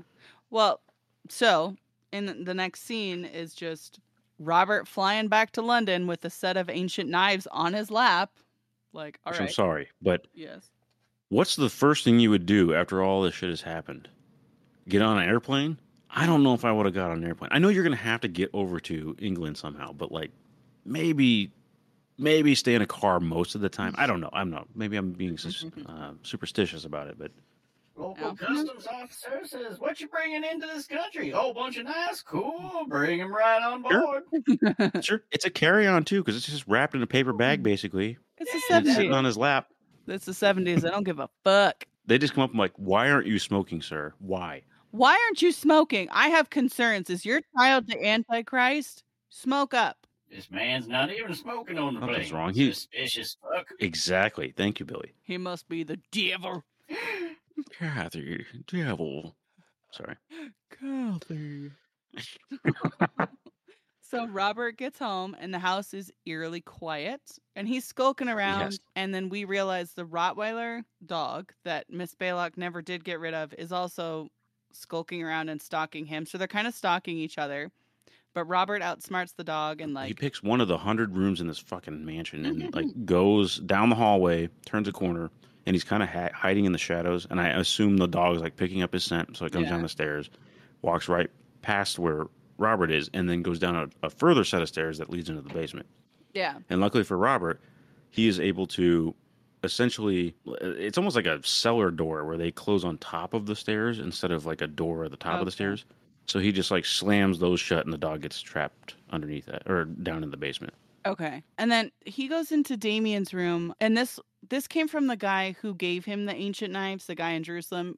He's like, your son's got to have the mark of the beast, like the 666.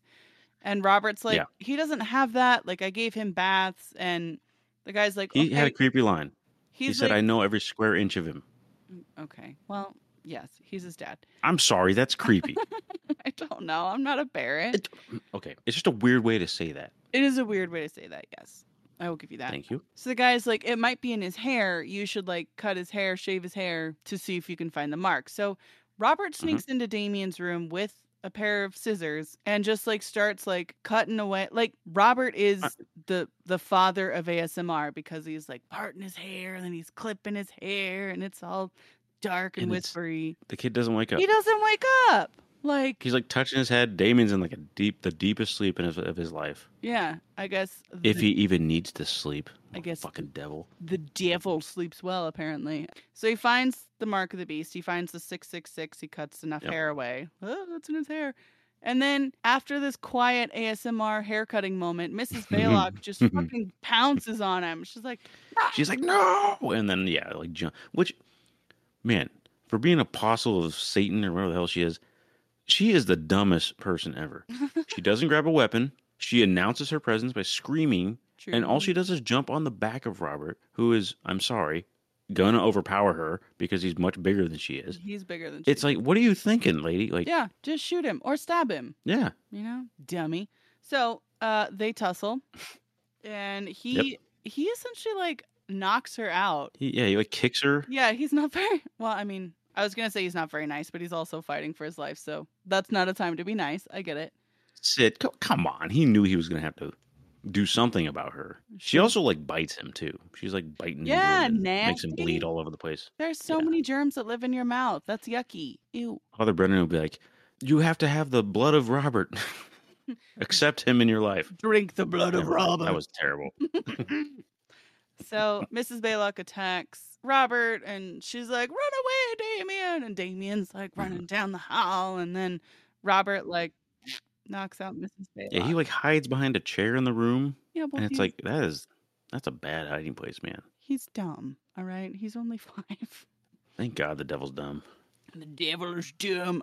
So yeah, she's knocked out. Robert is chasing Damien. He picks him up and he's gonna take him out. And then fucking Mrs. Baylock jumps on him again in the kitchen.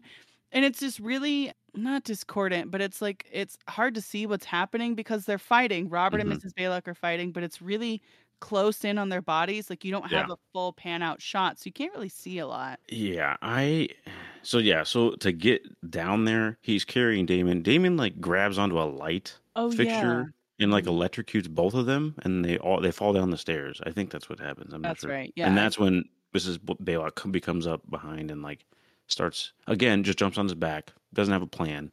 Right. They're in the kitchen. There's knives, which they both grab a knife. They do grab a knife because she like knocks him into the drawer and it like spills all these knives everywhere. So they both have a knife and they're on the ground like tussling around. And I just wrote, this is so lame. Like it was the lamest like quote unquote fight scene I've ever seen. It's not great. Except for maybe Jason's mom and what's her name? This stuff leaves my brain so quickly. Yes, so it is. Jack thinks it's the lamest fight since Mrs. Voorhees and Alice, our final girl, from Friday the 13th. Which, if you have not listened to that episode, go back and listen. It's beautiful. Go do it. Do it. Yeah, in that movie, they're just kind of like slapping each other in the face. And it's so many times. Drags on for so long. It's so stupid.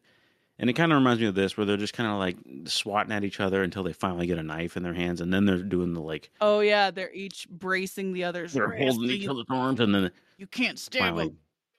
Yep, and then finally, Robert's able to overpower her and like stabs her in the neck there. Yeah, Robert just like stabs Mrs. Baylock right in the neck, and then I didn't realize he had grabbed Damien, so at first I thought he was just fleeing the scene, but he grabs Damien and like. He drags him on the floor. It's so awesome. He just grabs him by the arm and just like drags him. And it made me wonder, like, is that actor like dragging that child? Like, I don't. Sid, it was the 1970s. Of course he was. Kind of. 70s. Not even a body double. I know. Like, oh, that kid's only 5. That's how they got him around on set, too. I just drag him by the arm. Come here, you little shit. I don't want to act today. Yeah, exactly. So Robert throws Damien in the car and he leaves his estate. He peels out. And I don't know why he has to stop and talk to the police that are guarding his estate. Like, it's his estate. But he doesn't talk to the police who are around his blows property. Past them. Yeah. Yeah. Which, I mean, how are you going to explain a screaming child in the back? Like, I get it. And this is the thing where, like, I was like, well, he should be asking for help. How do you ask people to help kill your child? So I understand it's a little bit of a touchy subject in terms of the society's view to do that. So hence why he can't get Tom from the embassy to come down and hold him down or something. Hold him down, Tom. It's kind of a weird thing where it's like if Robert would have just played it a little cooler, he could have probably like he was bleeding all over the place because he was bitten by Baylock. But true, if he would have been a little bit more calm, he could have probably got past the police without them being alerted and chasing them. But he just blows past them. And been like, he's screaming because we just had an accident. He's bleeding. Like, I clearly need to get him to the hospital. Like, I need. He could have said that. Yeah. He could have said that. I'm taking him to the hospital or something. But I think it was a mixture of like his wife had just died. Mm-hmm. He had some weird people trying to contact him, like Father Brennan, and maybe the police were already kind of on alert about like, hey, if anything seems suspicious about like someone leaving the estate of the ambassador, maybe alert people or go after him. Yeah, so the police do that. They hire a full-ass squadron to follow Robert. The British version of a police siren is so funny. It's not even. It doesn't strike fear into my heart. Like it's so hilarious. That Like doesn't it's do it almost for like don't you. even turn it on. No, it's stupid. It sounds like comical. Yeah, it's not quite the same. No, I'm No. sorry. No, you're right. British siren, not as scary. Sorry to all of our Nope. many British listeners. We're very sorry. Go ahead and email us. Oi. Wait, that's That's not Britain. Wait, do they say oi? I don't know. Anyways, we go to the church. Oi, governor. Yeah.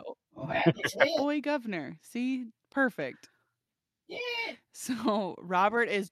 Oh, governess. If Oh, the king says someone's exactly. proud. Thank you. Oh. Oi, go Oh for my this. God. Yes. So Robert is dragging Damien in, like, by the leg, by the arm, doesn't fucking matter. Damien is screaming, and Robert's like, move your fucking ass. I'm done dealing with you. He carries him up to the altar, and then he has time, right? But he takes too long, and he just pulls out the knife, and he's just staring at his child. And I remember thinking this, watching this scene. I'm like, just fucking kill him. Just do it. Why are you waiting? And then Damien's like, no, Daddy, please. And then the police officer comes in and shoots Robert because Robert's a fucking moron who waited too long. He waited too long to kill his kid. Yes, dumbass. I sympathize with you, Sid. Kill your fucking kid. Let's go. I mean, I kind of saw that coming because of the whole him changing his mind with I Jennings. know. And like, I can't do this. Throwing the sacred knife down the alley. Ugh. Robert, you are not my final girl. You fucking piece of shit. He's no one's final girl. Yeah. He's no one's final girl. So yeah, it's a weird way they do this too, because it's like a extremely slow motion shot of like a bullet coming out of a gun. Yeah. But they don't show any of it. It's implied because he's about to stab him. The officer says, "Stop or I'll shoot," and then he shoots him. Yeah, which, I mean, is a good fake out for the last scene because we go from the Right. police officer busting into the church, like, stop or I'll shoot. And then our next scene is a military funeral. And you're like, okay, so Robert's dead, but who is the other coffin? And for a minute, you're like, Exactly. maybe it's Damien, but it's a full adult size coffin. And then they have the funeral. What? I didn't think about that. Oh. That's a good point. And you realize, like, the driver comes up and talks to someone who's important, and it's the president of the United States. And then as we pan out, you realize the president is holding the hand of Damien, and that it's Robert and Kathy's coffin, and that the Antichrist lives, baby. And that's the movie. And we get this nice little ending because this is what this actor is the best at, is turning and smiling. Oh, so creepy. So Damien looks at the camera and just does like a little smile. Like, haha, I got away, you fuckers. Like that kind of thing. It's a slow smile, too. He just stares at the camera and then it's great. Yeah, I'll give him that. He had like good acting chops for how young he was. Yeah, I will sure. give him that. And when he was supposed to be annoying and screaming, he was annoying. So, I mean, I'll give him that. Yes. Yes, he was. By the end, I'm like, just kill him. Just kill him. Stop screaming. Just kill him. Because he's the Antichrist, not because he was screaming, obviously. Oh. I'm really good with kids, you guys. I am good with kids, damn it. Anyways. That's what people that are good with kids say, yeah. I am good with children. Oh, okay. Just stab the devil out of them first. Yeah, stab out that devil. So Jack, we actually don't really have a final girl unless you count Damien, who is the bad guy. No. I'm not giving that little fucker a drink. I mean, mostly because he's underage. So what we could do is I feel like if anybody in this movie earned a drink, the two people would be Kathy and Jennings. Because they worked hard. They wanted to live. Everyone else is just there. A posthumous drink. I'm not giving Robert shit. I think. You're not going to you gave him a lot of shit. I'm not giving him a drink. Okay, well. You got a drink? I can go first. Yeah, sure. So I actually went. Usually we pick something that is like a mixed drink, but I actually picked something that was. It's already a thing. Okay. It's a beer. It's a barley wine beer. It's called Bugenhagen. Imagine that. Are you serious? They actually made a beer called Bugenhagen. It's brewed by Black Flag Brewing Company, and again, it's a barley wine. So it's 11%. So it's a tasty one. It's a strong beer. Barley wines it's a very strong beer. Yes. Barley wines kind of are like they kind of taste like bready, caramel, honey, molasses, and toffee. It's kind of like one of those. but it's also very Oh. strong. They're pretty good. Yeah, I like them. Well, I went boring. I doubt that. So 10 years ago, October 10th, 2013, People magazine put out a scary movie inspired cocktails list. So they made one for the Omen. It's called Oh, it's interesting called name. the Omen, the Devil's Dagger.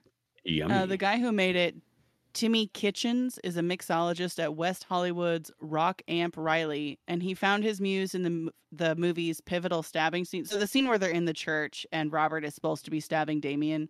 So that's why it's called the Devil's Dagger.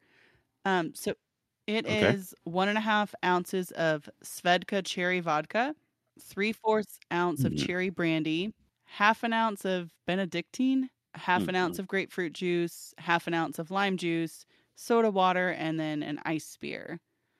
And you're supposed to put it on a shaker, strain it out, and put it in a chilled highball glass. And then you top it with soda water and garnish it with fresh cherries. So it's a kind of a sweet drink. Then Yeah, it sounds like sounds very, very cherry, and I mean, I'm sure that's the blood part the of it. blood. Yes, but I'd drink that. Yeah, that doesn't sound too bad. I give Yeah. that a shot. So yeah, if that was The Omen, which I was not a fan of. But Sid, what were your That thoughts was the on it? Omen. It was fun. I had a good time watching this one. There were parts that were a little long, but I can see why it's still a classic. Some of it are still like creepy, and the music is really good at amping up the Yeah. vibes. So I had a good time, and I'm sorry you didn't. Don't be. I thought that was supposed to be a good thing for you, like when I'm in pain. Yeah, true. Yes. So, okay, friends, if you would like to reach out to us with a comment or just see what we're up to next, you can follow us on Instagram at Final Femme Podcast, or you can email us at finalfempodcast@gmail.com. We are still in the process of Patreon and merch, but it's coming. And our next movie after this is You want me to tell you? Evil Dead. Evil Dead. Our next movie is The Evil Dead. Oh man, that'll be a fun one. Yeah. So, Jack, any final thoughts? Kathy. That is all. That- No, I again, it was a slow moving movie that had some interesting parts, but and some, like I said, Jenny's death was very cool, the decapitation scene, but overall, just it's man, these movies, these like movies based on like religious horror are not your my bag. favorite. All right. Fair enough. That's Nope. okay. Well, friends, tune in next time to hear us and Kathy discuss The Evil Dead. Bye. Goodbye, people. Jack, give me one more, Kathy. Kathy. Yes.